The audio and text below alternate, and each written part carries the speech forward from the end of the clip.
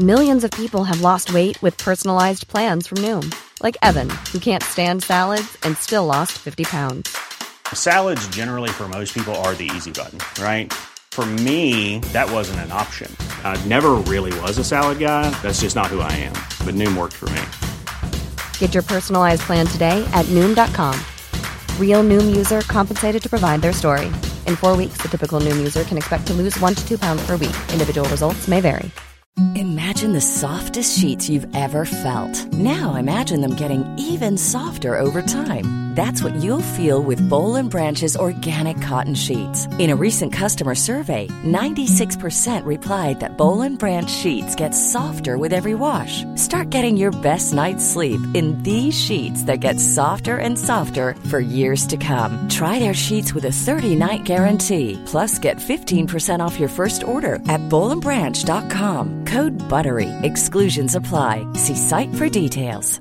Hey, it's Ryan Reynolds, and I'm here with Keith, co-star of my upcoming film, If, only in theaters May 17th. Do you want to tell people the big news?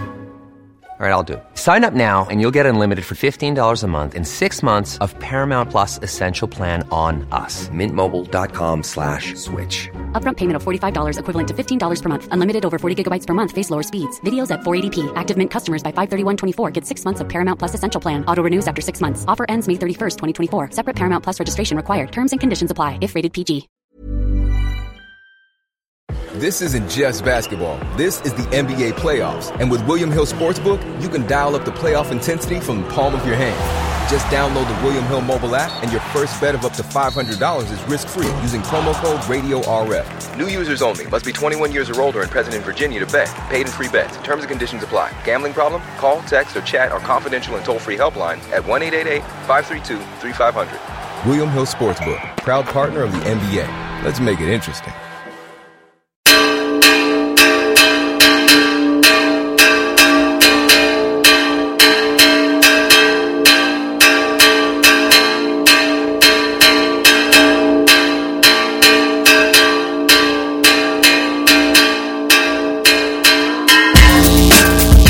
Hello, my name is Dave Hanratty, and there will be no encore. Welcome to The Revisit, in which we go back in time to assess Irish albums past. It's Halloween when we're recording this one, so I hope there's no ghosts in the machine, but we'll find out.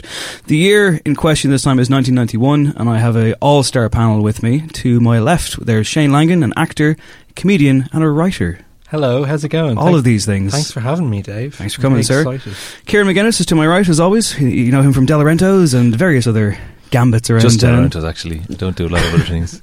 And I'm delighted to be reunited with my former Hot Press colleagues, Roisin Dwyer, commissioning editor emotional. of Hot Press magazine. Hello. How are Hello, you? Dave. Great to see you. And deputy editor Stuart Clark. We have mutually assured destruction, because I know stuff about you. Yes. And you sure as hell know stuff about me. It's so true. we have to be kind of reasonably civil tonight to each other.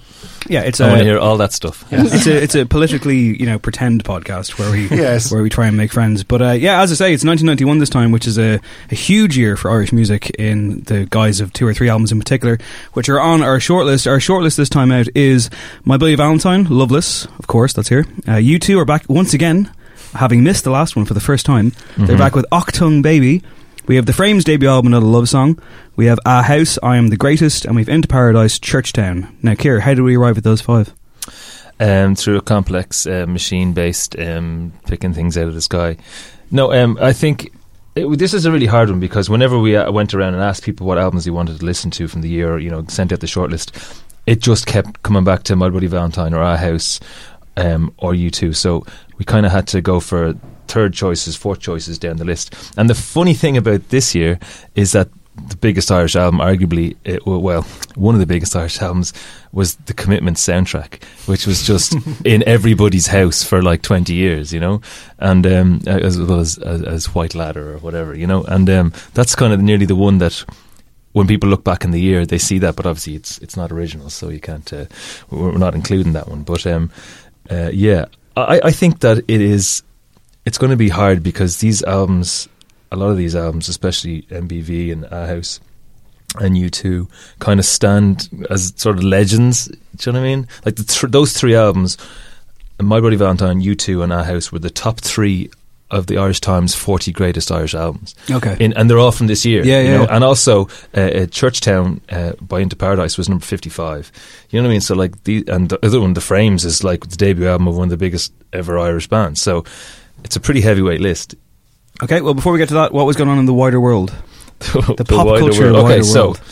albums, it was a pretty ridiculous year for albums. Michael Jackson's Dangerous, Nirvana Nevermind, R.E.M. Out of Time, Red Hot Chili Peppers, Blood Sugar Sex Magic, Guns N' Roses, Use Your Illusion 1, and I think 2, but anyway 1 for the moment. Metallica's Black Album, Pearl Jam's 10, Primal Scream, Screamadelica, Gish, Smashing Pumpkins, Massive Attack.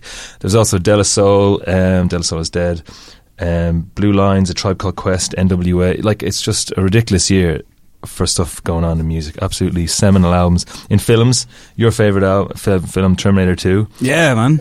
Your second favourite, Point Break. Excellent. Yeah, brilliant. Silence of the Lambs, The Commitments, as we said, Thelma and Louise, JFK, Hot Shots. These are all great. Hot Amazing. Shots is an amazing film. Hot Shots is an amazing film. It's better than Terminator 2. I wouldn't go that far. Bill and Ted's Bogus Sacrilege. Journey. Or is it Bogus Journey? Bogus Bogus Journey Journey. is the sequel, yeah. Not as good as the first one. Excellent Adventure is the first one. Oh, yeah. 2 years prior, I think. Which is maybe? the one with the devil in it? No, the death in it. That's Bogus Journey. Bogus Journey. Played by Okay. William Sadler. There you go. There you go. Some trivia for you. And the Best Picture, randomly, Dances with Wolves. Ah, Kevin Costner, yeah. That has to be one of those best pictures that's just not, doesn't, you know, it's just hasn't It lasted. hasn't lasted at Do you know what I all. mean? It's not like Yeah. every Christmas everyone sits around and watches Dances with Wolves. There was definitely a Native American thing happening, wasn't there? A re-evaluation and sort Yeah. of, guilt amongst the American public, which was obviously, long overdue. But I suppose, Hollywood passed through that phase. I assume after a that couple of years. it was Kevin Costner going in and saving them in some way. Was that not was 1991 not the same year that Robin Hood, Prince Prince of Thieves Thieves, came yeah. out? Robin Hood, that's What right, a yeah. big year. Which for was Costner. Bryan Adams. Yeah. And Bryan Adams, Bryan of Adams course. at number 1 for like about 3 or 4 weeks or more than that, maybe. Like, Oh, about 11 or 12. No, it was Was it like, more? Yeah. Yeah, that it was- was the top of the pops. it was at the time, ubiquitous, yeah, So every single, oh God, here we go again. I remember seeing Terminator 2 in the Savoy. I was on a date. What a perfect date movie, Terminator 2. The was he? relationship didn't last. Who was he? I said nothing. There's no correlation because actually the first date I went with my wife was to Passion of the Christ. Ah. Whoa. Yeah, so it was fine. Wow. We Yeah. recovered from that and we got married. Did you go because it Congratulations. had the word passion in it? But that's what I was thinking. It just You're didn't like, pan out that this way. is It my was first just date a bit of movie. setting Get her in the going. end. Yeah. In the 70s, it was The Exorcist. Brilliant. And I think it was Wow. our first and only date. I thought it would be quite romantic, but I think she'd grip hold of me tightly during the scary bits. But it had the I sort of brought a reverse girl effect. on a first date to see Jason Statham actioner Crank. Oh, classy man. About 15 minutes in, when he was like snorting coke off the ground, I turned to her and I went, "I'm really sorry." My dad brought my mum when they were in London to Blue Velvet.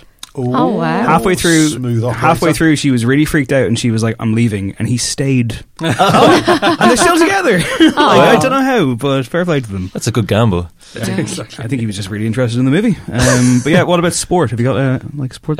No, thanks for asking. I don't have anything. I do have. Not Though, much I do happened. have some really cool stuff though. I have. So get this, get this, guys. All right. Anyway, so the debut of the World Wide Web was this year. Yeltsin, first democratic president of Russia. Obviously, then the whole thing broke up. The USSR into the CIS, I think. The Operation Desert Storm started. Lithuania became independent. EEC lifted trade. I can't read that word. Barriers of some sort. Freddie Mercury announced that he had AIDS and then he died the next day, which is absolutely Jesus. shocking. The Rodney King beating. Ed Sheeran was born. Shocking. Yugoslavia broke up. And the phrase "going postal" happened because a guy who was a postman killed loads of people. Thanks for bringing the room down there, Kieran. And Ed Sheeran was born. I'll bring it back up if you want. Blackboard Jungle started on RTA. Man, I miss Blackboard Jungle. That was great. So Some Wow. killer graphics and that kind of thing. Where in the world was that around the same it was time? a bit early. Must have It was a been. bit earlier. bit Right. early. Okay. Yeah. Well, nonetheless, we will bring it back to Ireland, though, and we will get involved with our records. Kieran, where should we start? Well, how about I start with Into Paradise and Churchtown. Okay, fair enough. We'll take a track from that now, and this one's called Angel.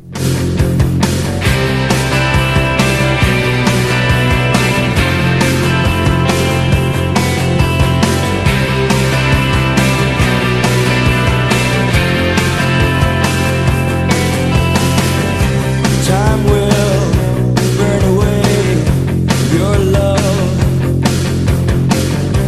I'm blind to that. That's a fact. So that's Angel Off Into Paradise. You chose that as our snippet, Kieran. Why that one?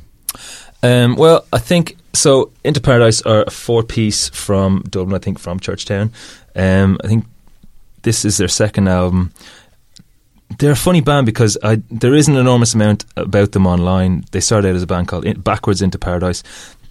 I've heard, for me, they were one of those bands that I've heard about a lot. Oh, Into Paradise, yeah, they're one of those great Irish bands, and this was the album. So I was really kind of looking forward to hearing it. I found it really hard to get into this album because it is a very limited kind of palette. It's very big, reverby drums, big guitar. The vocalist kind of sings in a similar way all the way through. It just took a while. It was a bit impenetrable at the start. It was a little bit repetitive. I thought it was very guitar heavy. I thought it was very 80s. Yeah, I was going to say, it feels like a hangover record from the 80s where I just things were changing but certain bands weren't. But then, after a couple of listens, in the bath, which I won't get into. Essential oils, candles. Essential oils, you candles. did. Yeah. Cadbury's Flake. You did get into the bath. Yeah. The bath. I got into it, the bath. But I kind of it started to kind of show itself, sort of, I suppose. And I really got into it. I think it's a really I know I didn't listen in the bath with headphones, but I think it's a really headphones album because when I did listen to it in headphones, it kind of, again, all the subtle keyboards started coming out and stuff. It's really good, but it suffers from, and it sounds a bit weird, it kind of repeats itself. The things that it does well in other songs on the album. And so basically there's a couple of great tracks. That song Angels is brilliant. Yesterday's Man, Rain Comes Down. And I would take off 2 or 3 off this, and it would be a really, really strong, really, really good album. Would you take off? First of all, I'm really glad you stayed safe in your aquatic adventures there. By the way, would you take off "Burns My Skin"? Because that's a bit metal, isn't it? Like it's a bit kind of like weird. It's not bad at all, but it's just very like, maybe it's because I just finished watching the new season of Stranger Things, which obviously is in thrall and in debt to the 80s. No spoilers, apart from there's lots of 80s songs in it, which I think people will know going in. But it has that kind of like, this just feels like, you know, like the bad guy walks into a club and this song is playing because it's just this angry rock song, but it's mixed in with the more kind of like, I mean, like not quite shoegazy because, you know, Loveless obviously would be of a much higher standard of that kind of style, but it flirts with it here and there. But there are the occasional moments where, like, you know, you got a song called Winter, and I like how kind of patient that is. Like, it's literally telling you to wait as the song itself is waiting and dragging itself out. But I think you used the word limited, and I think that's the word to use. They were a phenomenal live band. We've got to remember back in sort of 1991, his studio time was expensive, and I think they're a Setanta band. And most of those Setanta albums were done for 0.8 Halfpenny, and it was like 3 or 4 days, but made up of like overnights when no one else was in the studio. And they were made just on a shoestring, and I think quite a few of those records suffered because of it, whereas now, of course, you can spend unlimited amount of times really tweaking things at home. They may not have been in the studio before. There wasn't a whole lot of pre-production done. It was just get in there and bang it out. So I think maybe they weren't particularly well served by the record. I just remember live, they were so much fun. Very intense. I was actually going to say that it's something that I noticed on this, and on a couple of the albums, there's, you know, the best songs are really, really good and they really stand up, you know, like, but then on all of these albums, maybe apart from Acting Baby, I suppose, there's just a couple that just either don't really fit the album, or it's like you said, they went in and they spent all this money recording, so they felt like they had to put 12 tracks on it or whatever. But like, there's 3 or 4 tracks on this that are just, they're doing the thing that happened earlier on, you know? And there's a thing with his voice as well, which is, he kind of sings in the same register the whole time. I don't want to be down on the album. I actually think it's really, really good, and I recommended it to a couple of people, but I felt like I had to kind of make my own playlist of it. I had to like take off 3 or 4, and they're nearly there are 3 or 4 songs near the end. But there's a part in All Down From Here where he just kind of soars and goes up the octave vocally, and I was like, yes, you know, like, it got me because it was the first time that it happened, you know, and again, I had to kind of listen to it a few times to get there, but yeah, I think it's a really strong album. I think people who like it's a bit U2 without being U2. There's a bit of an 80s thing. There's a bit of, it sounds like early Manic Street Preachers on it. There's a bit of that, like, it's very Echo and the Bunnymen. There's a bit of Echo. It is very Echo and the Bunnymen. Yeah, totally. I don't know. So I would say this is a really strong album. No, hang on, would I say that? Yes, I think it's a solid album. It's a solid album. There's nothing wrong with this album. It's just, because like I've had exactly sort of the same thing, and actually I don't think having listened to it, I don't think I probably gave it enough more of a go to actually get into it in the way you did. So I kind of came away from it feeling like Yeah, that was kind of one along of the sort of same thing, and it was great, and it was grand, and it was fine. And yeah, that I sounds was reading. I didn't listen to it in the bath. I listened to it on the bike. Oh, that was your probably biggest a problem. terrible idea, and probably did it as a service in that regard. But All there the was one beeping really- in the second song was excellent. Yeah, exactly. Yeah. Like the traffic ambience, it's great. But there was one particularly like driving song that was sort of like a really sort of like 80s sort of driving sort of guitar song, and that made me fall off my bike because I was like too into it, because I thought I was the guy in the film, on the bike, and this song was playing. And I hit a pothole. Well, it's weird that you mentioned that plus the Echo and the Bunnyman comparison, because I mean, like The Killing Moon opens up Donnie Darko, and that's another film that has this really rich soundtrack, and they're all Tears for Fears and that kind of thing on there. So I kept listening to this and like imagining some of these tracks going into like Donnie Darko or The Lost Boys, or but then obviously the ones that do make into those films tend to be stronger versions of what's on this record. So I think it's a good record. I just think that it's a little bit lacking in terms of adventure, maybe. I think I think it's solid is the right word for it. I just think it doesn't quite ever find its own kind of magic. It sounds like But it's so close at points. It's teasing it like, and then it just I found it hard to kind of it was a bit hard to kind of write to get that into words, but that's actually really good. It's really close to being fantastic, and there's a couple of moments, as I say, the best 5-6 songs in this are brilliant, but I think it's nearly because there's 3 or 4 songs that are kind of below average, I would say, on it. It nearly brings it down, because it happens, the bit that happens well earlier on. If they'd have had like 200 grand's worth of Alan McGee's money, like My Bloody Valentine, and a year and a half to spend on an Eider Down getting the perfect sound and sonic teepees and all that kind of stuff, they may have made the record that they could have done, but I think it doesn't really do them any favours compared to those shows. Interesting you mentioned about them sort of not selling many records. Back then it really was quite simple. There's 3 ways of selling records. If you were Satanta and had no budget, it was John Peel liking it, or The Enemy, or Melody Maker. And if those 3 were lukewarm, then commercially you were dead in the water. And that was, I think, with Into Paradise, they were kind of slightly light, but never got somebody championing them, and you needed that to sort of go from the indie scene to the mainstream back then. This album was released on Chrysalis, I think, because the first album, Under the Water, which I haven't heard but I will go back to and listen to, led to them securing a major deal. So this album was released with a major, and I wonder where they playing it safe. I don't know, because there is that repetition, or maybe they were, I suppose there's a certain pressure with the major label that, they like this about us, so let's just keep doing this, and we'll. But although they were dropped then and went back to Satanta, so no. But that's funny, because I said, okay, well, this sounds like the album before they got it together, and the next album would be huge. But then we already reviewed the album after this, and the album after this is this like album where they're all singing about how they hate each other, and it's like just sounds like isolation. They went to Cork and recorded this album, and they weren't talking to each other, and it just sounds like the songs are all like, "I hate you, Steve," or whatever. Yeah, it just seems like, it's guilty of making its point and then making the point again in a less interesting way. It's almost as if like if they had composited some of these songs together, they could have found a better kind of A rather than a couple of solid Bs. And at the same time, it's like they're up against a very high standard, and I think it's interesting to hear that like Melody Maker and Enemy in particular, like critics, like it had a lot of weight. And I think, if you didn't get past those kind of, gatekeepers, I suppose, well then there was going to be another band that did, and there were several bands that did, so ultimately you can see why it did for them, which is a shame, because there's plenty of ambition here, but I just don't think it quite gets there. But when it hits, it's great, and I feel like I can make a really good kind of 6-track kind of playlist. I don't. You should send it to them and see what they think. No, but I feel like as I said, my friend is really into he's really into 80s music, whatever, and I was like, oh, he loved this, Sure. And then I was going, oh, he'd hate that, but he loved that. I did find it quite, as I say, when I got into the repetition of it. Yeah, I began to question it a bit. To be fair, if you're looking at it through like a 2017 lens, even coming away with, if you think half of the record is strong, that is a recommend of sorts. I know some people would say, well, it totally isn't, Dave, but I think, it's the way we consume music is changing all the time, and it's you got to be good quickly. So, well, on that note, what I would say is, while Into Paradise might not still be going along today, the Frames are. And if you are a fan of the Frames, or someone who came to them recently and you're looking for their debut album, you might have some trouble tracking it down. Let's have a taste of what it sounds like.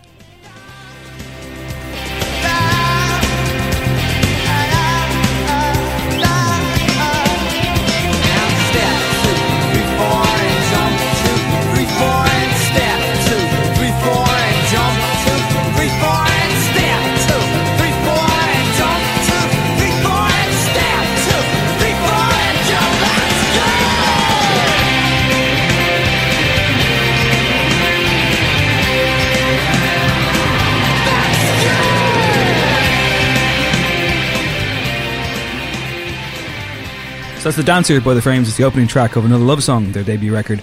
Out of print since around 2002, apparently. And yeah, difficult to track down online. So I think this one, though, could remain that way for a lot of people. I think this is for the diehards. I mean, like, this is a bit of a mixed bag. It's very... I've talked before on the Revisit about Frames albums, and I feel, you know, full disclosure, The Frames... They're a bit of a hard sell for me, but I was won over, you know, when we did Dance the Devil. Dance the Devil. I thought that was the best record we did, so I can be won over. My cynicism can be melted away. But I do think with this, like, it's very in debt to, like, Tom Petty and, like, the great Tom Petty. Yeah. And, like, just that kind of, like, barroom stuff as well, here and there. Like, this just sounds like a band eager to make an impression. And to be fair, I mean, I believe the backstory is that Glenn Hansard, like, sent out a bunch of demos when he was a teenager and got signed, and then essentially was like, I better put a band together now. So this record kind of comes out and they're not properly fully formed. The songs don't feel fully formed. They don't feel, you know, I know they're young lads giving it a go, but there's a ramshackle sensibility throughout with this record that I just think, I mean, I don't even think it necessarily speaks to what's to come. Do you? I slightly disagree with that. I think that there's lots of stuff on it that I think it does hang together very well.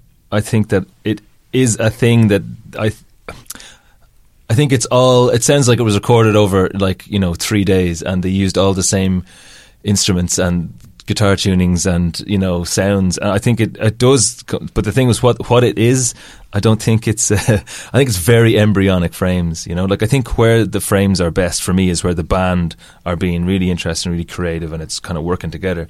When I think it isn't working as well for me, again, and a lot of people totally disagree with this, is when it's very Glenn on his own, kind of doing his kind of whispering at you sort of thing, you know? That's, for me, that's not where it works. And it's funny, I can hear a lot more the things that you can take... Let me see. I don't get this right. The things that are kind of more formed is that, like, there's a couple of songs on the album that sound a bit like that later on. You know, like there's a song called Telegraph Poles, and he's talking about there was a guy who got killed, and you know, and I said I was up on a telegraph pole, but don't touch the top of the telegraph pole, you know. And I was kind of going, that sounds like something that happens a lot later on. But the stuff that the rest of the album is quite American. It sounds like the Spin Doctors, you know, the Spin Doctors. And it sounds like Blind Melon at times, and it also sounds a bit like Hot House Flowers. But I don't think that suits that stuff didn't carry on. Do you know what I mean? There was a bit of the big music and the raggle-taggle thing. A lot of Frames fans were horrified and actually left the fold when Noreen left, the sort of original backing singer, co-singer on some tunes. Well, she sings really well, and they sing really well together in a song called "Belong to You," I think it's called. Yeah, and it's like I'm like that's a sound that they never developed. You know, like that would. Really it's interesting because it did make the band less blokey. I'm not saying they're out and out sort of misogynist later on, you know, but there was much more of a sort of a female sort of vibe about the band. They had a couple of false starts with Island Records and then a disaster with ZTT. And for years, Glenn was that perennial underdog, and I don't think he liked it very much. I detected a bitterness actually with Glenn, that when he'd sold records, and I love the guy, he's a really nice bloke, but for so long people were saying, oh, it's great, but he couldn't, and he wanted the recognition, and I think actually fame sits quite comfortably on his shoulders, and he didn't really like being a critic's darling. He wanted to also be recognised by his peers and overseas. Yeah, I mean, in that regard, I mean, like, do you like hear the beginnings of that, like with this record? I mean, like, because do you think he sounds angry on this record in particular, or even like bitter? Because I mean, it just, there's a very young spirit here, but I don't know if it's actually channeled in any focused direction. These just sound like rock songs, like, for me. They don't sound like they're really about anything. I know you were saying, Kieran, that, you know, there is the attempt at the storyteller in there in some of them, but I just found it very samey. I found it very kind of just like straightforward. Well, there's a couple of songs. A song called Martha, and a song called Right Road, a song called The Waltz, and then there's a song called Another Love Song, and they just kind of straight out of the blocks, you know. And they're upbeat, you know, pop rock with a bit of their, you know, bit of trad in there, a little bit of Fraggle Taggle, a bit of whatever.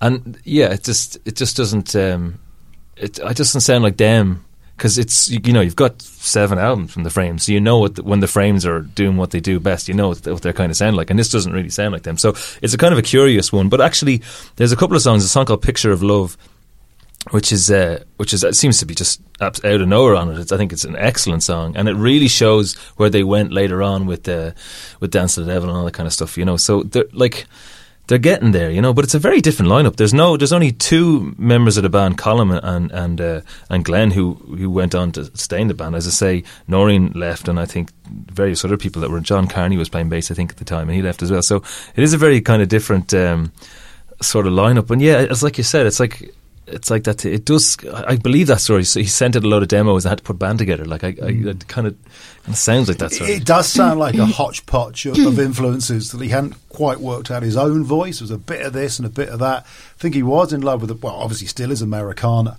There were fiddles involved, which is always a bad thing as far as I'm concerned.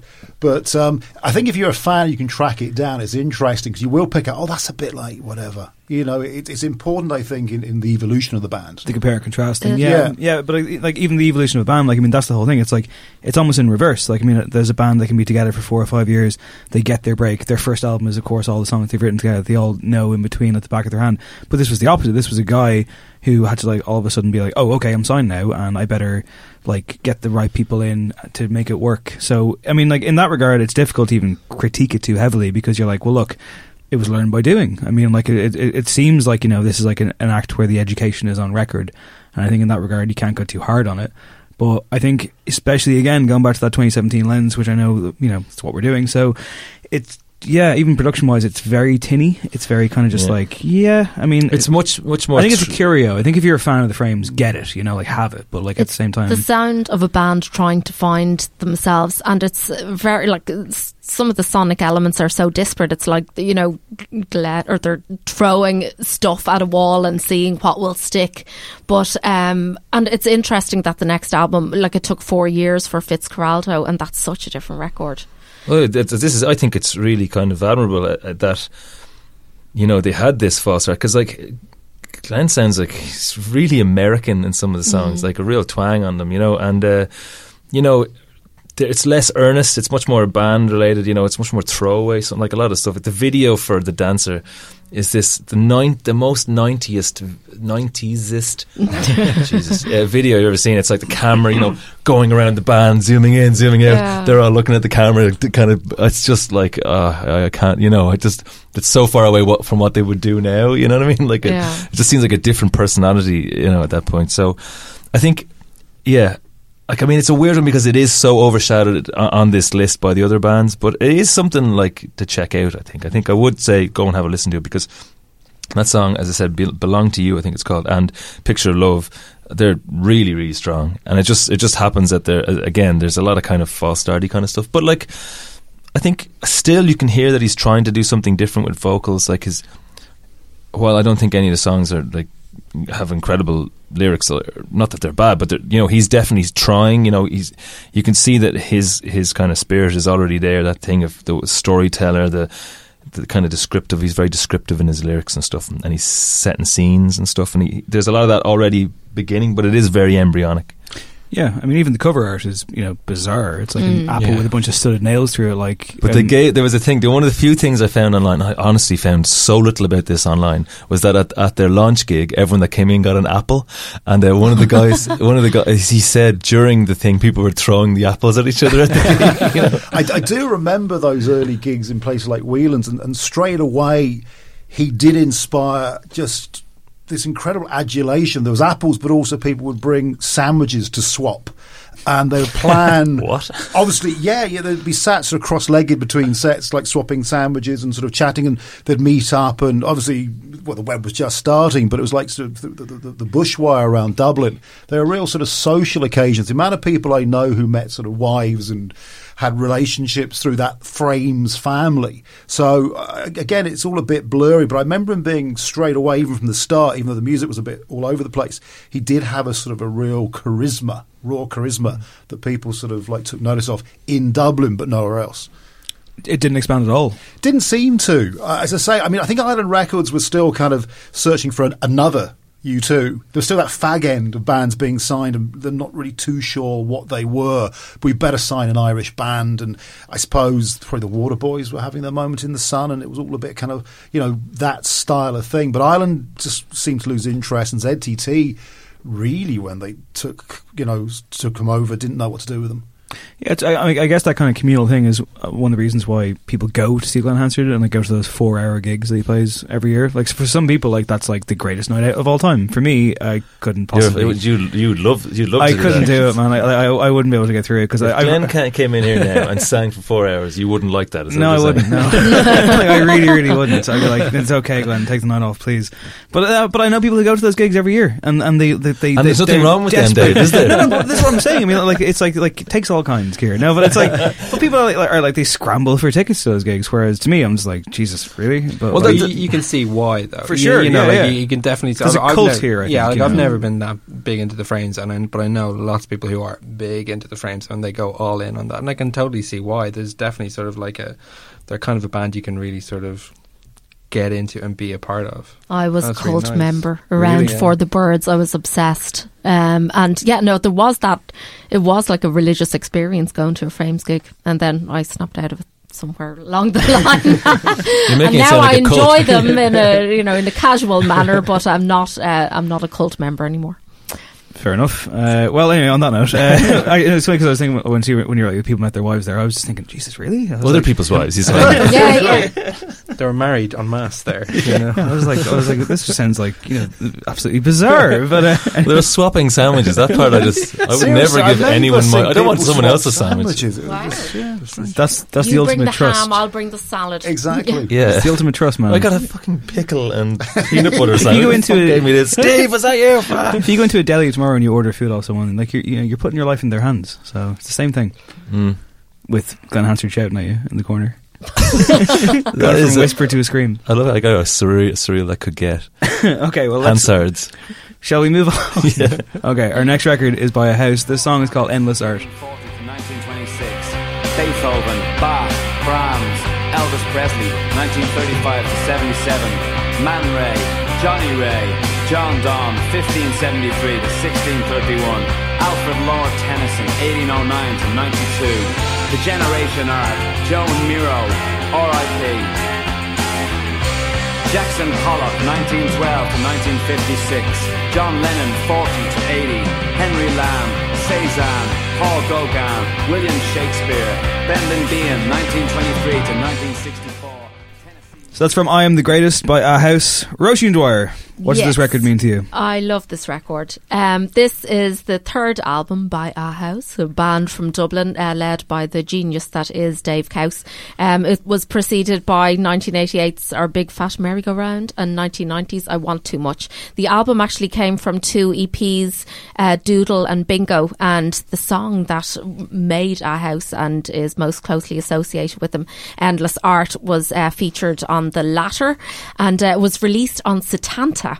And unfortunately, at the time, the song was extremely popular, but Setanta were quite low on cash. I think Keith Cullen had to borrow money to fund the recording of the song, and there weren't enough copies in the shops. So, like, the song sold out, but it didn't do what it should have done. And by the time Parlophone stepped in to take over distribution, and they did redistribute, I think, something like 50,000 copies, it all, obviously, the window of opportunity had gone. Such a pain in the ass. That's why you signed to a label. Yeah, but I mean, as Stuart pointed out earlier, A House could be doing their 5-night run in Croke Park. They were on standby for Top of the Pops. If it had gone up one place, they'd have been on, but it went down one place because there weren't enough records in the shops. And that is absolutely true. Wow. And therein is what did for A House commercially. I was talking earlier about the Setanta stable, and there was this council house in Tottenham that the junior Setanta bands had to stay in and get their dole every 2 weeks and go to B-Jams and buy 100 sausage rolls for $1.50. And you'd be in this absolute hovel, and the doorbell would ring. It would be Cathal Coughlan with a keyboard. There'd be Edwin Collins, who was the honorary member of the London Mafia, who couldn't shave very well, covered in bits of sort of plastic over the cuts. He'd come round. The Franken Waters. Remember painting a picture. Sean Hughes calling around one night. Neil Hannon, who was painfully shy and was teased all the time when he first joined Setanta. I mean, it was really us against the world. And Keith Cullen, who... actually now takes care of My Bloody Valentine's digital releases. I mean, how he kept that show on the road, I don't know. There was a few stunts pulled. It was very... there should be like a much bigger... There has been like a documentary, I think. There should be a bigger one because it's a wonderful human interest story. Is Keith Cullen Irish? Keith is Irish, Cú Cullen, hence Setanta Records. Oh, right, okay. But left feeling a bit aggrieved with the likes of Hot Press. As indeed did the Franken Waters and Solomon Ping, because they got the recognition really through the NME and Melody Maker before they did us, and we've made it up. We've kissed and hugged and this record was very well received in Hot Press, and I think one of the quotes is that A-House are the finest band Ireland has produced, and they're deserving of a statue on O'Connell Street. Yeah, eventually. No, I think A-House... That was from Lorraine Freeney's review in 1991. Actually, Edwyn Collins produced Endless Art, the song. And this album, and we've discussed this earlier about the length of albums, 16 tracks.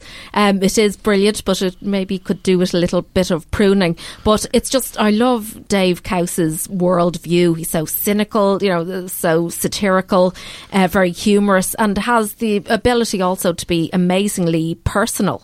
And I Am Afraid, the song, that's just a wonderful, the lyrics are just a fantastic way of, capturing the frailties of the human condition.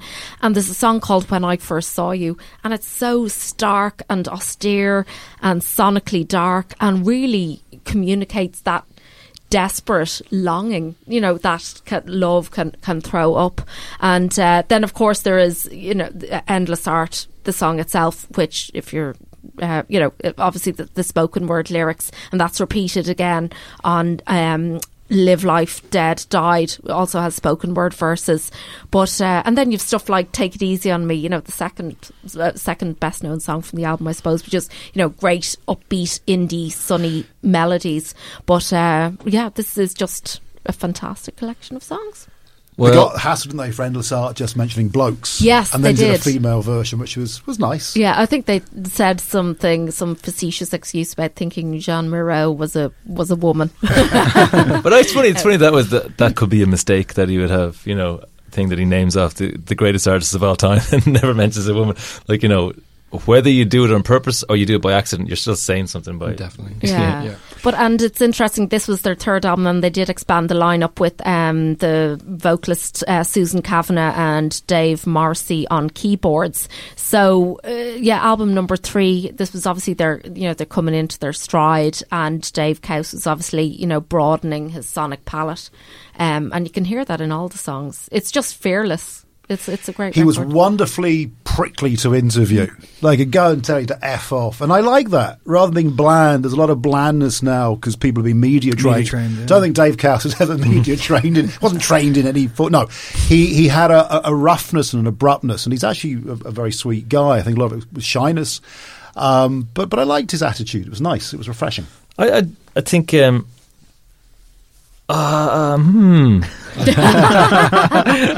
we brace ourselves. No, I actually... The thing is that this was always an album that was, this is one of the greatest albums of all time. This is one of the most underrated Irish albums ever released. This should have been the biggest album, So I came into this album with expectations. Obviously, I had heard a couple of songs already, and the first thing that I got out of it is it's just so... it's like Dave Cowse's... This is the Dave Cowse show. Yeah. Here I come with all my opinions. And, that's really cool. And I don't think... I was listening and I was thinking, would I be able to be this open? Because, there's some mad... there's lines in it, I don't ever want to have kids. And I was like, okay, well, if that's true, I don't know. It's almost as an entire... Everything that was in his brain goes into the thing. And there's something really, really brave and brilliant and honest and different about it. And I really, really respect that. And in the song "I Am the Greatest," he just goes on a sort of a rant about the music industry. And I was like, that was 1991. And I was like, what fair would play that to him that song he's be doing like that. today? But I don't really I was just thinking, I'm in a band and I'm not a super millionaire. Just a normal millionaire. But you know what I mean? I'm sure that there's stuff that I think about the fact that my art hasn't made me billions, but I don't know if I there's a million bands. It's a pleasure to do it, and I was going. I don't know if I don't agree with that worldview, and the worldview was so strong. He's really saying it that I kind of was like, that just makes me kind of think like you're not entitled to success, you know. And I kind of thought it was a little bit overly cynical. Like I don't need to hear all this shit that you're pissed off about, you know. But you know, at the same time, I really respected that he did it. But it just wouldn't be me, you know. And I don't think that's. I don't know. You know, and it kind of made me kind of. It just turned me off some aspects of it. But then, as I say, like I think there's enormous creativity there. I think Ennis Art is I think it's a new way of writing a song in the world, and he did it. You know, I hadn't heard it before, and the way that he has just single words, like shouting words in "Love Lost, Dead Died." Like I was like, that's cool. I didn't love the song, but I was like, it's a new idea, and it's like if you can have one kind of a new idea on an album, you've done well. And he like there's 3 or 4 in this, like, which is just amazing. It was great in 1991 to hear an Irish band that sounded nothing like U2, because everyone had a bit of U2 at the time. That's a really good That point. was actually great when you're just going, oh no, please stop it. Stadiums, I know they're great, but please. And they just didn't really seem too bothered about stadiums. I think Ennis Art is fucking unreal. Sorry, you're going to... No, I was pretty much just going to echo kind of what Kieran was saying there. Like, it's so of his personality, and that is so not my personality. And I think when I was listening, I just was not in the mood for that, and I kind of found it, just a little bit jarring, and like that, you know, like. This is him making his album and he's enjoying it, and that's great and all that, but I did find it a bit much sometimes, and a bit sort of like, so and again this sort of like really sort of cynical opinion, and there were lots of funny bits in there and stuff like that, but it wasn't for me anyway. Is that the reason why they're, you know, held up with such kind of respect by critics? I mean, like Tony Hayton Lee in the Irish Times, when they did their poll in 2008, which this came the 3rd of best Irish albums of all time, he said, some would say A House were the best Irish band of the past 30 years, surpassing the Usual Suspects list by virtue of their uncompromising nature,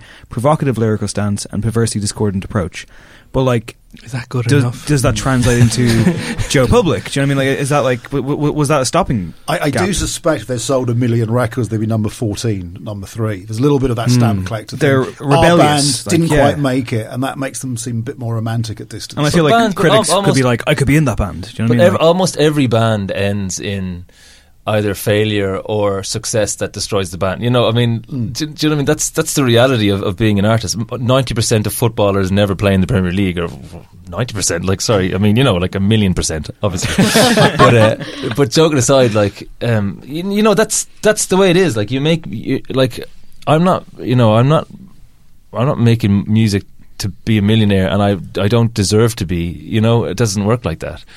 But I also just kind of feel like a lot of this, it's because it's so him, it's really admirable, but also it is just a little bit, it's it's a perfectly valid point of view, but if that point of view sort of jars with you, then this album will jar with you. Yeah, it's kind of a little bit jarring because it's so singular, you know. It's a bit of a Marmite record, it is. Yeah, but you know something. But the thing about it is, I think it's really personal. I think he lays himself bare throughout it, and it's, you know, I said admirable about 5 times. I'm going to say it again. I admire that, you know, and it's like it really is both great for that and also difficult for that. And so I could see how people would lap it up. And you know, this is one of those albums that probably, for me, I never saw them live. They were broken up, you know, well before I was kind of going to see gigs or whatever, I think. But you know, so it's not the kind of thing where I was, you know, maybe that live thing, like there's you know, I can imagine him commanding a room, you know. It was pretty common back then for bands to be far better live than in the studio. Partly for what I was talking about earlier. Just people didn't record as much, and it was you know, you'd hear it so often. Oh, it's not quite what they put across on stage.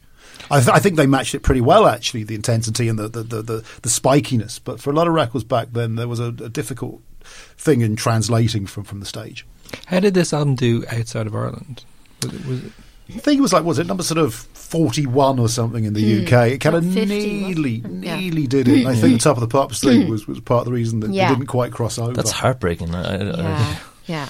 Like, and I totally understand why he's like throwing his pen at the wall every time he tries to write a song, waiting for the midweeks. Come on. Yeah, like, that's tough as well. But you know, I mean, he was lucky enough to. I think they made another 3 albums after this, so he still got to be able to write music and all the rest. So that's kind of great. Is this the standout Our House record version for someone who's never heard them before? Yes, definitely.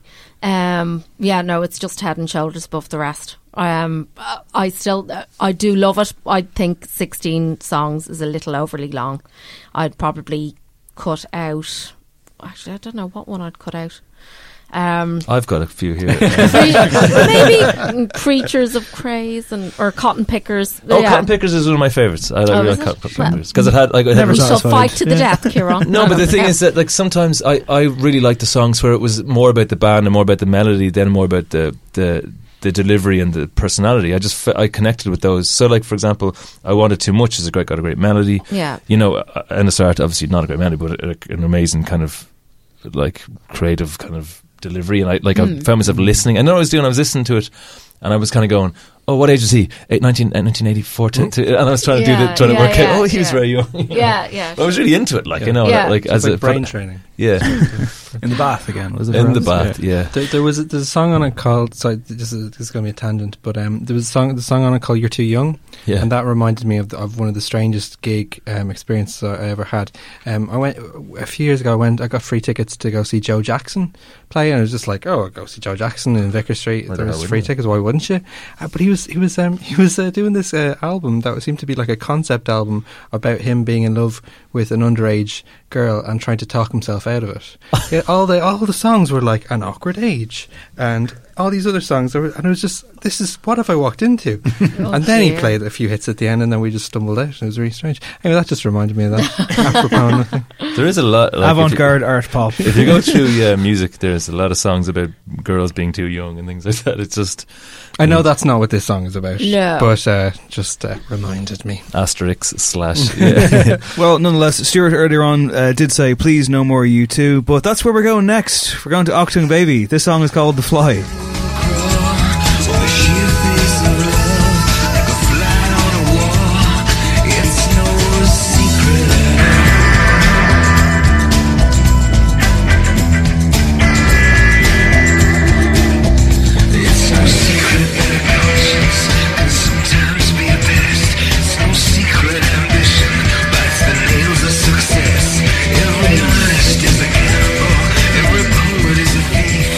Okay, now let's come back in on that, Kieran McGuinness. The Fly is the worst song on Achtung Baby. Are you out of your mind? Yes. No. No. Show your workings here, please. Well. It's a banger. Actually, no. It's a good song. Thing is, because the rest of the album is so amazing. The rest of the album is excellent, and it rarely goes wrong. And the Fly is in the second half. If there was a league table it would be in the relegation zone of the album. Can't believe what I'm hearing. Wow. You see, I think one U2 was fine. 45 of them not good. Famously, in 1989, The Point, New Year's Eve gig, Bono had said, we have to go away and dream it all up again. They'd done their American thing, perhaps to death, the Joshua Tree and Rattle and Hum. So they decided to make a European record, and being sort of David Bowie fans, Berlin seemed to be the thing. The Wall had come down, I think, 2 years earlier. I was across about 12 months after it, and there was a crazy energy about the city. It was celebratory but frightened. There was all sorts of emotions. It really was an amazing place to be. They went to Hansa Studios, which is where Heroes was recorded, but was also home to Boney M, who actually, just on a tangent, we're doing tangents, Belfast by Boney M. Is that not the strangest record ever? I'm not sure anything outstranges Belfast. I mean, there's sort of like pain to the troubles by these kind of... I have to listen to Belfast. Very. The first single, that they were making a statement with The Fly. It was sort of dark and industrial. The thing we were hearing is U2 have gone dance, which actually wasn't the case. What it was with the remixes, which were like Paul Oakenfold and Steve Osborne and Massive Attack and Pete Heller and Dave Morales. And it's one of those records where, funnily enough, you have to bring in the 12-inch remixes to kind of actually understand the full scope. It was also the bridge that led to Zeropa, which was then being honest-to-God experimental and was commercially really unsuccessful, which scarred the band forever and stopped them ever really going out on a limb. They always say, this is our heavy metal record or our soul record. They make these outlandish claims, and they might start at that point. But by the time they've gone, oh, geez, lucrative Japanese market, they pare it back. And I still reckon that U2, if they would just let go, have a really amazing record in them, but it's always just a little bit pulled in. Interesting, by then, Eno and Lanois were well in, had their feet under the table. At first, Chris Blackwell was horrified by the idea of Eno going anywhere near his cash cow.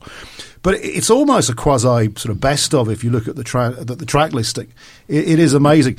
Along with the experimentation, you have the big, epic U2 song, One. It's funny. It's when you see a song meaning a lot to people that you actually sort of realise just how sort of well crafted it is, and it does its job. And I happened to be in New York about a month after 9/11, and the first band to go in who'd actually go and play were U2, and fair play, and everyone was cancelling, but they said, no, we've got 2 nights at Madison Square Garden with Garbage. And I was there the first night, and they just finished, and they brought on the heroes, the police force and the first responders, and they did One with just a roll call of the dead behind them. Quite understated for U2. It really was quite pared down. And I have to say, I was in floods of tears. So when you see a song connect with an audience, and, so you had that, which was very, very sort of anthemic, and then Ultraviolet, Light My Way and stuff like that was a little bit more kind of experimental. But as I say, I think you do have to listen to all the peripheral kind of tracks and remixes to understand what they're trying to do. So is this the last? I always say that Zeropa is, or even maybe Pop. No, Pop is like the last kind of interesting U2 album, because I fully agree with everything you said there, Stuart. Like, there is that, well, let's not take off the safety cap too much on this one. And I'm desperate for U2 to do songs like The Fly. You still haven't explained why you don't like The Fly, Kieran. take or leave it, is it? Yeah. There's just a lot better songs. Like The Fly, someone said, hello, I'm from another planet. Play me a U2 song. You wouldn't be like, here's The Fly. I'd play them Discotheque. Yeah. You'd play them like 40 songs before The Fly. I don't have anything necessarily against The Fly. It's just like, kind of sounds like this is a weird song to be like, The Fly, what a tune. I don't like One. Is there something wrong with me? I'm a cold-hearted bitch. Is it because it's so oversaturated, or did you never connect with it? I never connected with it at all. It's just too saccharine. For me, With or Without You is like the infinitely better version of One. Yeah. I know One is it's a great song, but I don't really connect with it. Whereas I remember listening to, like, I think I've said on the Revisit before, but there was like some kind of like multi-day 100 best Irish songs ever on the radio back in the day, when like tapes off the radio and all that kind of stuff. So I was like determined to get to number 1, and it was With or Without You. And I remember I was like, oh really, is it? Okay, fine. But then I forced myself to sit down with it again, and I was like, no, this is actually a phenomenal song. Yeah, I think With or Without You trounces One. I'm not to like, I understand where you're coming from, Rushing. Yeah, With or Without You is the song that One wants to be. I agree. Yeah. Well, no, I think they exist separately as well, because this again, One would have been a song that of course and you've heard it a billion times, but that for actually in the getting ready for this, I actually listened to the stuff, but actually just listening to One like with your headphones on is just like amazing. It makes me want to vomit. No, please do speak on mine, Roisin Dwyer. There's actually a really interesting making of documentary from The Sky Down, which I'd forgotten all about. I found it on YouTube the other night. I don't know if it's still in circulation, but that was really interesting. We're going to talk about My Bloody Valentine a bit more, but Bono did name check Loveless quite a bit in the aftermath. Obviously, it was a record he really liked. And he was in his nightclub, The Kitchen, one night, and Weatherall was DJing. And I remember Bono like leaping up to the booth, and word came back, he'd asked Weatherall to play some My Bloody Valentine. So that's perhaps where his head was, or trying to be at the time. Yeah, I mean, like Zoo Station seems a bit like an outlier in a way. I mean, like it starts off and it kind of has that like discordant thing about it, even the way it's produced, even the way the vocals, like if they wrap around on earphones, like he's kind of here and then he's there. But then by the end of it, it's a bit conventional. And then of course, even better than Everything, which is still in that kind of mode. I mean, I love U2 when they're more outlandish. I love them when they're unafraid. Absolutely. There's a swagger to this album which is just it's just excellent, But I went and I made the mistake of researching. I should never have done it. I researched the album, and when I started getting into learning about how it was built and reading like various articles on it, then I started getting to that thing of like, I always think that and like, I don't know if I'm wrong or not, but I always think that U2 are like super self-aware and careful about everything. So they had this thing where they had a list of keywords. The album has to be thrashy, throwaway, dark, sexy and industrial. It must not be earnest, polite, sweet, righteous, rockist or linear. And I remember reading that going like, I would so love to be able to be given the leeway that I could go and spend whatever money I had and record an album where I had like keywords as the you know, so strange. That's like a brand meeting. It's like a brand meeting. It's so weird, like, you know, and it's like, I don't know, it's amazing. Like, I mean, I don't know, it's just the ability to go and say we need to completely reinvent ourselves. We've done, you know, we got a really bad reaction to our earnest American kind of Rat and Hun thing, and now we need to kind of embrace the Manchester scene. We need to embrace the new happy kind of acid kind of feeling, you know. We need to go to be cool and be London and be kind of ironic with our stage and all the rest, like, you know. And I hate that. I hate the sound of all that. It makes me it just seems like it's built in some way. But U2 isn't. It's an entity. It's a corporate. Well, the other thing about it is that the other thing is contrived, sort of. Yes, but the fact is that they have never been able to do that again. So the next time they didn't sit down and go, right, now let's make... They couldn't do it. So actually then if you strip that away, you realise that this is just a band, you know, writing a great album. Like they achieved this despite all that rather than because exactly. of it. And they've probably done that every album since, but the album hasn't been as good. But this was also on this album. Well, Zoo Station actually encapsulates that. It starts off being really very interesting. And as you say, it then sort of just, oh, Jesus, Brian, we're going a bit too left of centre here, mate. Can we pull it back in? And within the 4 minutes or so, however long it is, 4 minutes, 36 seconds, it goes back to almost conventional U2, having started off as something you're going, wow.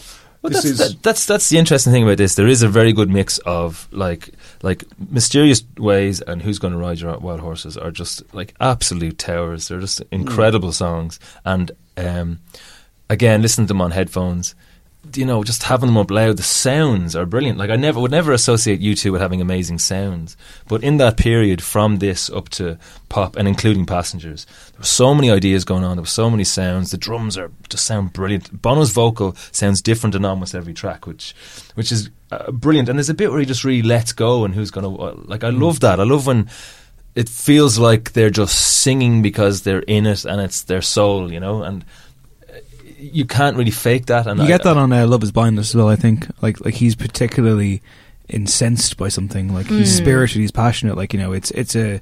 For he's Bono... possessed by the song. For Bono, it feels very, like, theatrical, but also not contrived. But that's it. That's the thing. That's the thing. Like, it's a rarity, though. It seems like if you go into it, it seems very contrived, but when you listen to the album, it sounds so free and so, like...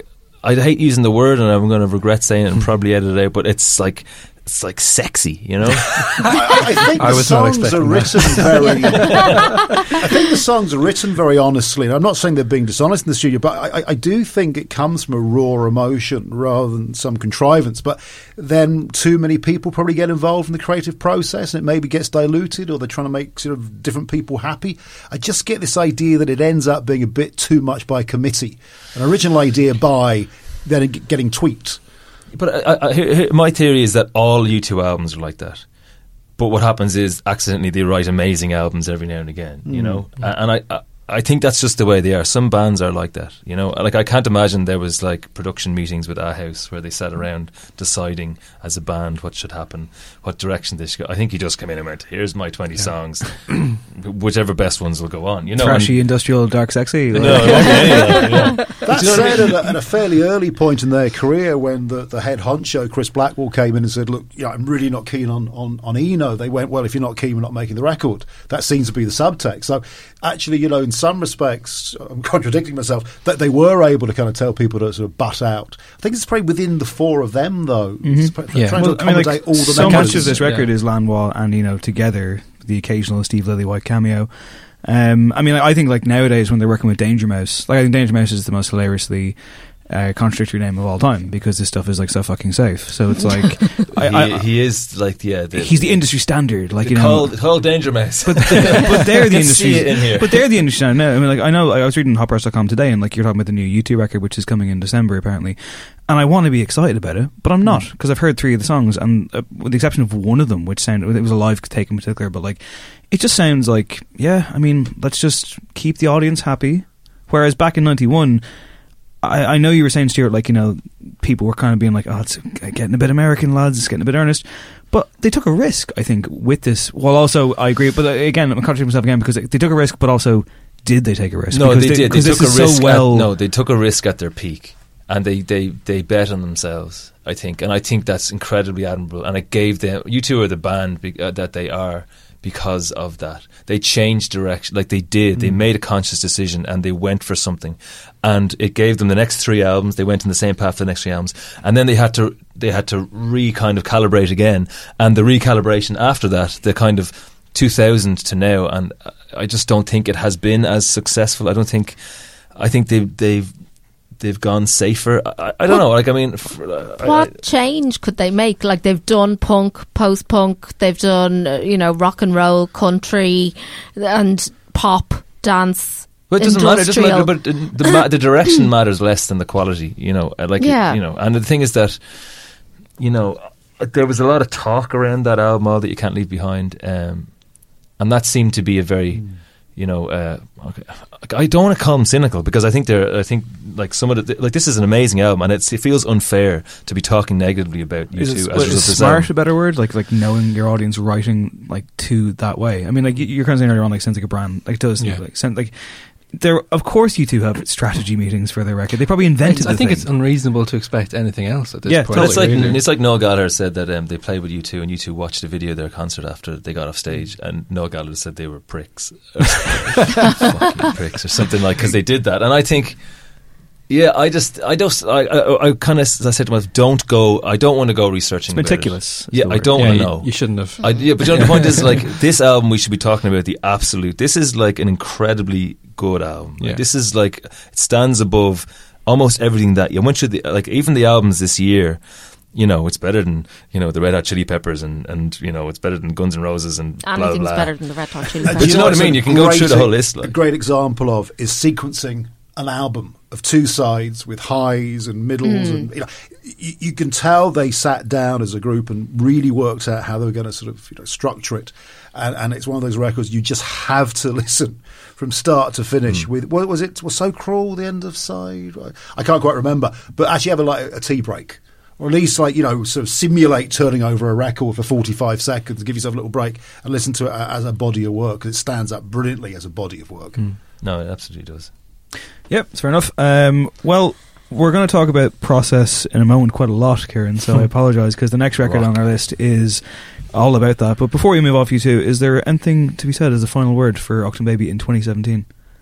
It stands up. Yeah, I think it does stand up. Like, I mean, I think it is, like, it's not my favourite U2 record, but I think it's definitely one to, and you're right about The Fly being the best song. My favourite U2 record. I'm looking at you, Kieran. I mean, the most divisive song, definitely. I thought it was pop, but I don't. I mean, like, it's because I really like that style of U2. I like them. Like, I forgive their failings a lot more when they're really going full on to the the weird zone, because my favourite U2 song is fucking Hold Me Through Me Kiss Me Kill Me, so which I think is still amazing, and I'm just like, more of that. A kind of a brother of The Fly, I would say. See, there you go. Yeah, and Discotheque, I wasn't even kidding, but Discotheque's amazing. Discotheque's brilliant. Like, when U2 are being a bit weird and a bit alternative, there you go, that's edgy, what I want. They're absolutely they're just few better, because they have an inherent kind of sense of melody that never leaves them, so they never go too far away from something that is good to listen to. That's why I feel now. It's like you've nothing to lose. My biggest interview faux pas, and there've been many, was Bono asked me one day, "Your favourite U2 songs? Quick, don't think." I went, "Oh, The Wanderer and Numb," and I realised he doesn't sing on either of them. He didn't look very pleased. When did this conversation happen? This was in Hanover Quay. He just leaned over and went, "Favourite U2." You seriously? We just finished, and he said to me, "What are you doing?" It was about sort of 10 to 7. I said, "Well, I'm off to see Emmerdale." He said, "Oh, if you can put Emmerdale on hold." He said, "Do you want to come upstairs and see us, see how we're getting on?" So I walked upstairs, and there's the band and Joe, and I sat there for 45 minutes, private U2 gig, kind of going, this is a bit strange. It was pretty impressive. When was this? Was this around this time? No, this was about 10 years ago. Hedge Dismantling, Thomas Baum. Yeah. And were you on like your phone watching? Don't think I remember the conversation in my office before you went down. I wasn't on this thing called the Twitter at the time.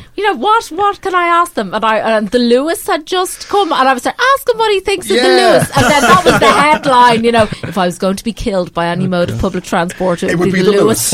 Yes. And field day for the strategy meetings at the Lewis that day. I remember, I think Olaf Tyronson was incredibly busy flying back from interviewing them perhaps, and I transcribed his interview with them when he interviewed them on a plane.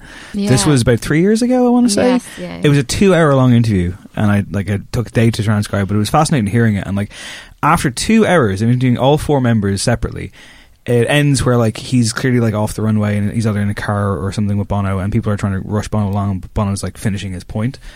And then after 2 hours of talking to all of you two, like the last thing you hear on the tape, and I transcribed this out as well, is after Bono wraps up his elegantly profound Bono point at the end, he goes to Olaf, he goes, so anyway, how are you?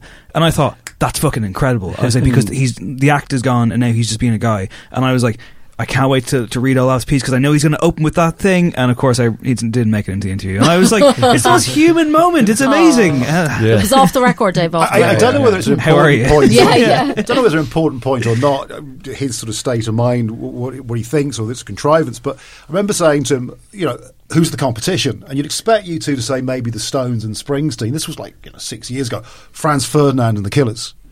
And you 6 years ago. Yeah, whatever it was. 10 years ago. 10 years ago.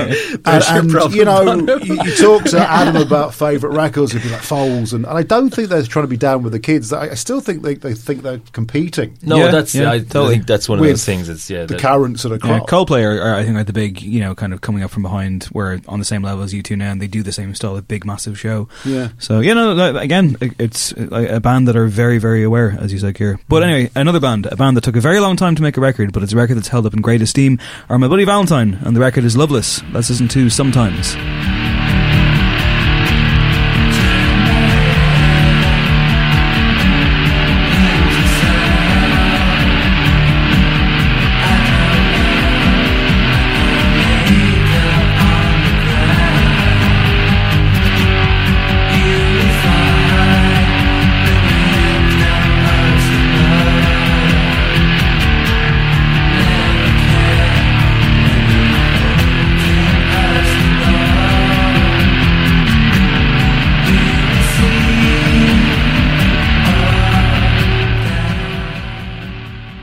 That's Sometimes. Now, before we get to Shane Langan, is that alright for a choice there, Ciara? You alright with that one, yeah? Sometimes. Yeah. Oh, banger. Good, I'm glad. Can I say banger? You can say banger. Okay, you can say whatever you want. Hashtag banger. It's your podcast. Can I say hashtag banger? And mine. It's Get this. hand ready with McGuinness, like Lanois with Shane, Loveless. What can be said about it? Oh, it's amazing. This is like a band I just totally let pass me by largely growing up, and I just absolutely adored this album. I thought it was incredible.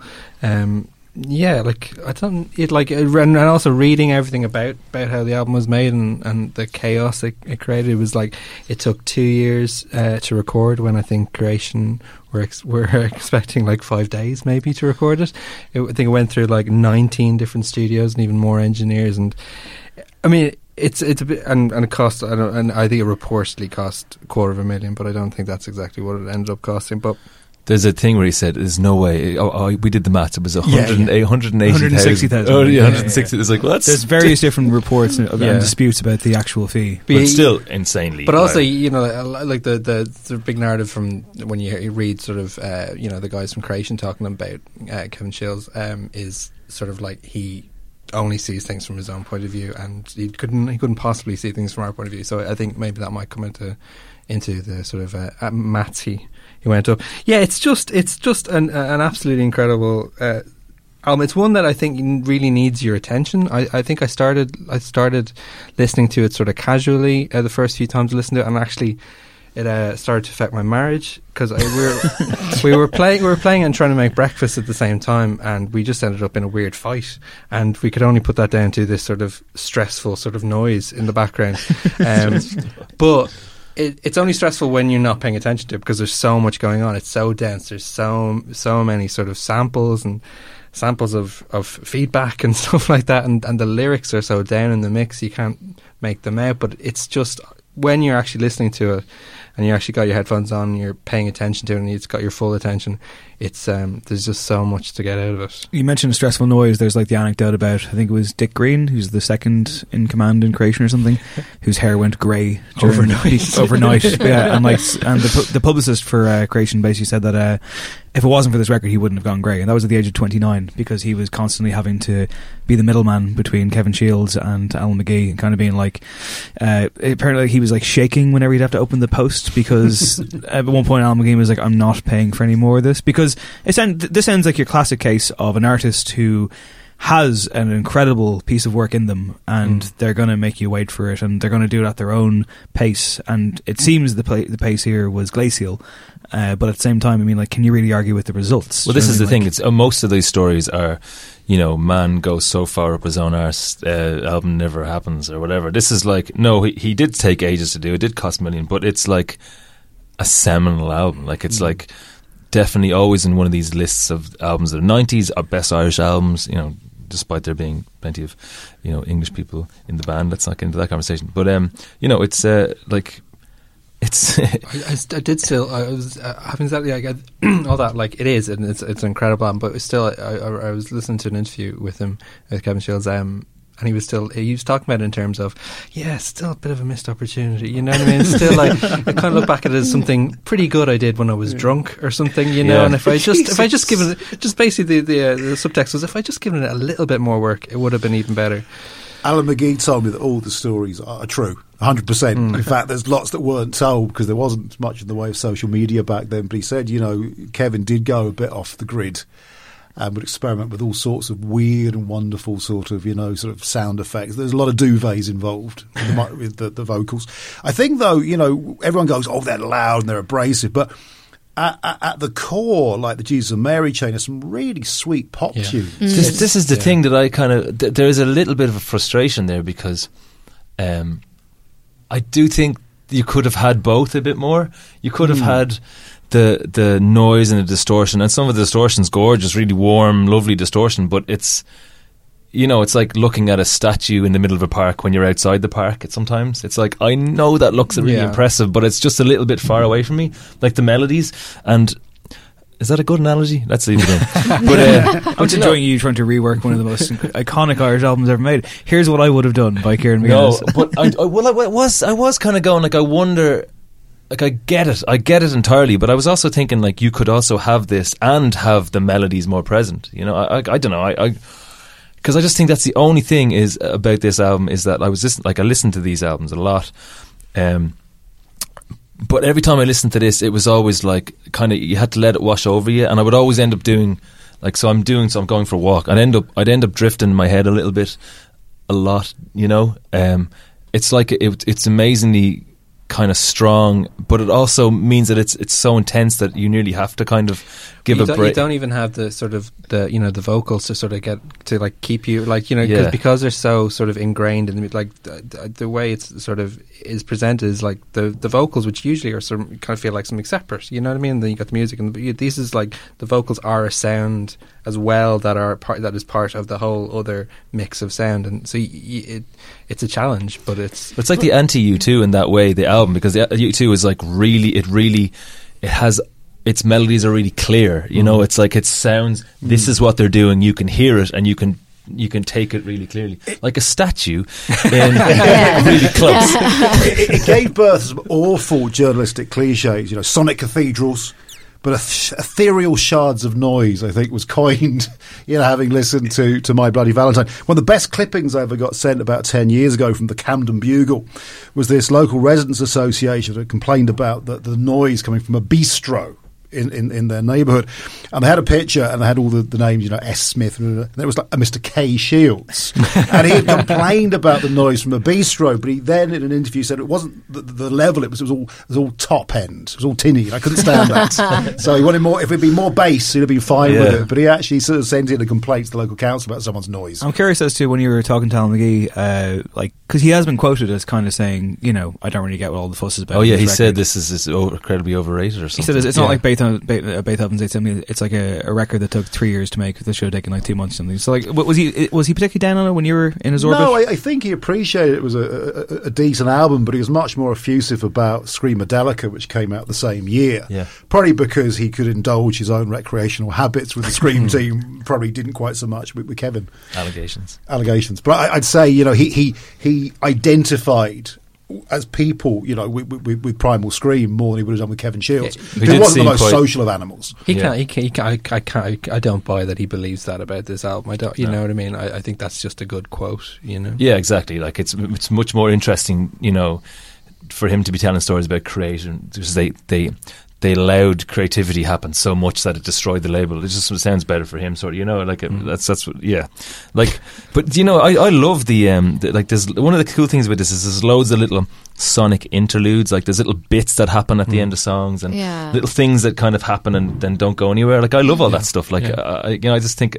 I think it's really in kind of terms of innovation and like the sounds are mind blowing, and also there is sort of there's the contradiction again, the sort of the warmth of the melodies, but they're wrapped in this sort of abrasive distortion. But it's a contradiction that works. But that's what, actually just thinking about that. There's a huge confidence in a lot of these albums, like to make Loveless and put it out there and say this is our new album, which like didn't sound like very much at the time. It was very, very different, and he can't have known it would be a seminal album. He can't have known that. He was trying something or whatever else.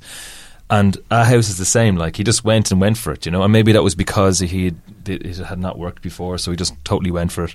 U2, they went for it because they had, like there's a lot of that throughout these albums. The Frames obviously is hugely on the confidence of what they think they're going to achieve, but the My Bloody Valentine, it's like it's not confidence. It's almost like.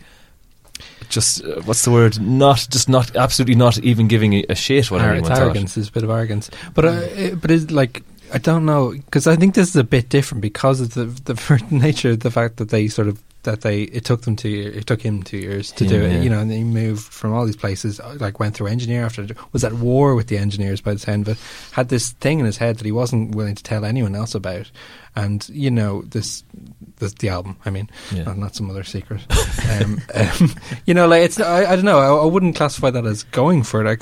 There's a kind of or even like does that sound like a confident man? You know what I mean? Like if it was a confident man, would he not have got it done in 2 weeks? Well, there was a quote. I was really years ago. I was really into this album in the early 2000s, and it accompanied me around for 2 weeks in New York on mini disc. I told this story before, but I got really into figuring out what the lyrics were, and there was loads of early 2000s message boards where they had all the lyrics, and I think it's this, and I think it's this, and the lyrics, they're nothing. There's nothing special about any of the lyrics. The lyrics are all fine. They seem to be quite placeholdery, and they also seem to be just because they're in the music. They kind of have a feel, and the sound of the words are more important than the actual lyrics. But Belinda Butcher said that her and Kevin Shields spent more time on aggregate, on the lyrics than they spent on the music, and I cannot believe that. I can't believe that. I'm guessing it evolved. I can't imagine the original demos sound much like the finished record. And some bands, you hear the demos, and what comes out the other end is pretty much identical with a few bobs and whistles. But I imagine this was a sort of a journey. Would you get to make a record like that anymore? Would you be allowed that kind of budget, that kind of freedom? No, you could. You could do that record on your own. It would take you 5 years in your bedroom, but you could.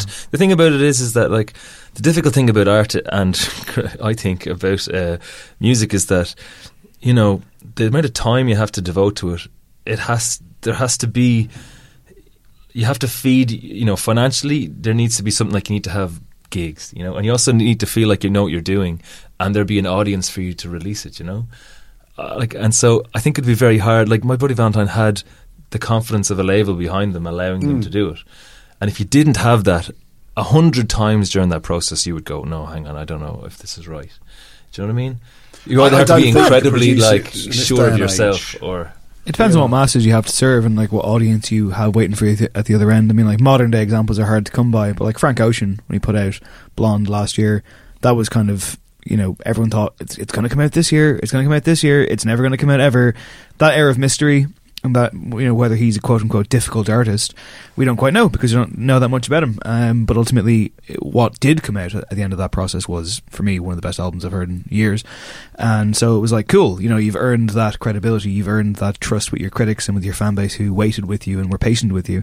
I would imagine, though, if you were actually working admin on this record, you would be literally tearing your hair out. I mean, it must have been, but I can't help but admire him because of what came in the end. That said, though, I mean, it wouldn't surprise me if, if the master for this got lost and he just recorded it again, they'd probably all sound completely different. Well, he's remastering those two albums now, I think, at the moment. But I think the common wisdom these days is you get your songs done in pre-production. You know what you're doing. You don't waste studio time. Whereas Loveless, I think, like Screamadelica, I'm not sure Primal Scream knew they're going to come out with that. I think there was a lot of experimentation in the studio, which cost a lot of money. And like I say, bands are told these days by all people like me or whoever, know the songs inside out. Oh no, that's the most expensive thing you can do is the days you spend in the studio. Absolutely, you know the song beforehand. You have it really well worked. I mean, that's just common sense because, like, but does it stop you going off in different tangents? No, because the biggest thing about like artists who spend forever writing an album is that they generally their quality control gets lost, their perspective gets lost, or they get lost in self-analysis.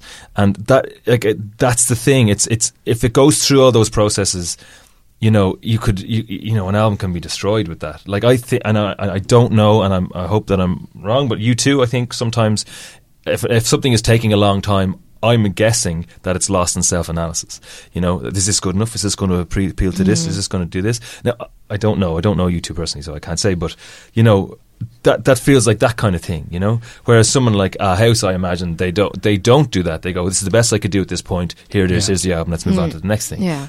But for them, like My Bloody Valentine's albums and this album, they're a rarity in that it is an incredible amount of time spent on something, I'd say insane self-analysis, insane, whatever. And it ends up being great, But he's like Kevin Shields. He's just a unique. This is the thing. Character, he's an outlier. He dominated this whole process. And I interviewed the Horrors recently, and their new record V, which is excellent. Paul Epworth, who's known for modern day pop stuff, his current stuff at least, rather, he was saying that he completely took them out of their comfort zone by essentially challenging them to not throw away stuff. Like he said, they wrote about 70 songs, and he was like, no, keep that one. Do that again. Like there was room for experimentation, there was room for searching, there was room for failure. Whereas you might have a Rick Rubin who comes along and is like, no, cut that, and I'll see you in 2 weeks. So, but Kevin Shields didn't allow for either. He was that guy, and he was like, if it takes 2 years, it takes 2 years. But that's the thing. It's really hard. Like we're 3 years into our new album, and we wrote an album pretty much entirely, and then I guess we pretty much entirely ditched that album, but there was one song on it that was like head and shoulders over everything else. So then we just wrote a new album, with taking the direction of that, and that was really hard for us to do because like we're we're musicians full time, so to be away from releasing an album for 3 years is hard. And I can imagine a lot of bands wouldn't allow themselves get to the point of My Bloody, the Loveless album. They would go, all right, what do we have here, and let's go and release it. This'll do, well, no, I mean, or we have to the label would be going, you have to release this. There is no more money. You need to get singles out. You need to get whatever, because now you don't make a hell of a lot of money from albums. You need to be on tour. You need to be out there. Like we're lucky because we're a little bit older and stuff, so. And nobody's waiting on us, so what we have to do. We are. No, but you know what I mean. Like it isn't like there's there isn't like a Live Nation are not shouting at us to get an album out so we can satisfy tour dates. So we could afford to write the best album we could. Well, I mean, there was 22 years, was it, between this and MBV? Apparently, there's a new album. Yeah, are you guys knocking down? Are you guys knocking down doors to get into that studio and see what's really going on? Well, allegedly, Colimo, what have you? Kosick. I never quite teach you how to pronounce that. Oh, what's nothing? Quizog. Is it? I don't know. I shouldn't have said anything. Currently on tour with Hope Sandoval in the States, was on radio in Boston and let it slip. He's going back to help Kevin finish off the album. Yeah, there had been like a bio went up on some festival website about Kevin Shields, and in the copy it was like he was currently working on, and then someone was like, get that down. So I would love to know actually how many copies they released it obviously online that time. I'd love to know how successful that was. Again, it was Keith Cullen mentioned earlier from Satanta who masterminded that. So he's sort of moved with the times from a very sort of indie purist sort of background to something a bit more modern. But I'd love to know how that did for them. Whether or not they have much of a budget, or if it's all done at home on the cheap. He has an amazing studio in Wicklow, very, very close to my in-laws. So they're in the same townland. So you got to get the scoop here, man. So what I'm going to do is I'm going to go down and be like, "Oh, I've got your milk." You haven't had milk. Pizza. You haven't had milk in months. Potato man. Where the hell have you been? It's still funny. Going to kick a ball over the wall. And then Well, I guess we haven't really talked. You would burst that ball. We haven't. You could talk about Love Us All Day, and we won't. But what I would say is, sonically, how does it hold up in 2017? Do you think? Get It sounds fantastic, and I sound like a parrot, but again, do listen to it in order. I'd say that once he'd done the actual songs, he probably agonised for a year over the track listing and the sequencing. And there's a nice little dance song at the end. Yeah, Soon. which is totally strange, but it's awesome. Yeah, Soon. Is that the one? And it's like which was previously released on an EP. Like, but that's like real. That's one of those songs that, like, you know, there was a couple in these albums that just like, again, that thing of like, put them all on. You know? I appreciate it. But you mentioned, like, you know, like kind of even like pop melodies, like Only Shallow, the opener, like that's a pop song. Like, I mean, like, I know it's drowned in beautiful shoegaze reverb, but it's like it's a conventional pop song to me. Like, it's, well, like, sometimes it's a total pop song as well. It's a brilliant song. I mean, like, I think people, you know, could resist this record because they might think, I mean, Jesus, I'm not into that kind of, you know, like it's very musician based. Like, you know, I think it's a lot more accessible than people might. I didn't think I was into this type of music really. I thought this was sort of like a corner of indie that I kind of never went near. And it's categorized as it's categorized as shoegaze, and I wouldn't put this really in that shoegaze kind of thing. Really, you could almost call it a pop record. I honestly do believe the melodies are just so sweet. But I did. We were playing a gig recently. We had to do Halloween themed songs, and the thing about Halloween themed songs is once you get past kind of Monster Mash and Thriller, you're into like, I think this is kind of Halloween. It's got the word death in it, so you know, and it's like you're into nonsense. The wreck of the Eben Fitzgerald. Like, it's just, it doesn't make sense. So I was like, I'll do My Bloody Valentine song. I'll do Sometimes. And then I was thinking, to do it, you'd either have to do it in a pop way, or you have to do it like their way. And then everyone in the audience is like, well, I dressed up as a giant minion for this. Okay, it's come to that point of the show where we'll take a quick break and we'll come back with a champion of sorts for out of these five. Your guess is as good as mine. Back after this. Okay, so, yes, a tough one, I would say. So lots of off-mic fisticuffs, but Kieran McGuinness, put you on the spot. Shit. What would you go with? 91. Yes, thanks, Dave. That's the year. That's the year. I have to go for My Bloody Valentine and U2. And I'm choosing two because I think, they're just exceptionally good albums. Acting Baby is... U2's masterpiece, and if someone wanted to hear an Irish album from the 90s, I would probably play them that or My Bloody Valentine. So those two I have to choose. Fair enough. Stuart Clark. I think the same actually as Kieran. Loveless, because 26 years on, it still surprises, and I still hear bits that I haven't heard before or forgotten about. You know, you can never say you finished listening to that album. And U2, because people kind of hear the newer stuff, perhaps they're younger and go, well, what's the fuss? How comes they're the biggest band in the world? Well, that's the reason.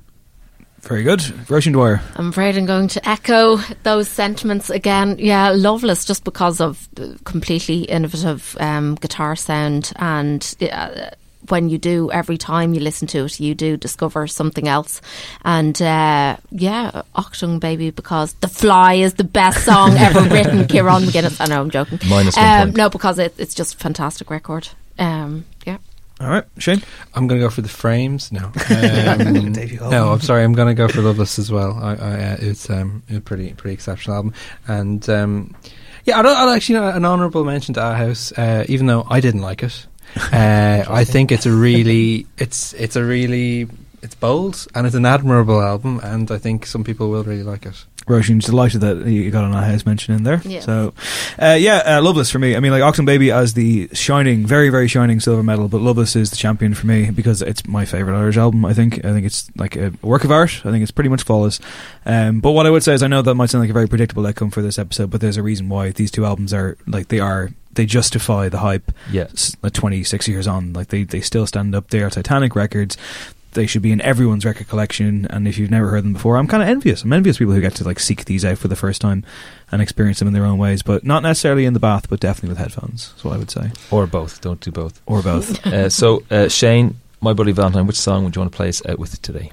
Well, we've already played sometimes. We only played 30 seconds, and we could play all 5 minutes in 19 seconds. Let's have that then. Good choice. Excellent but before we choice. go, I will thank everybody: Shane, Roisin, Stuart, and Kieran. Thank you all so much. That was awesome. Thank you. Thank you very much. So this is My Bloody Valentine, and sometimes my name is Dave Hanratty. This has been No Encore The Revisit, and we'll be back with yet another one very, very soon.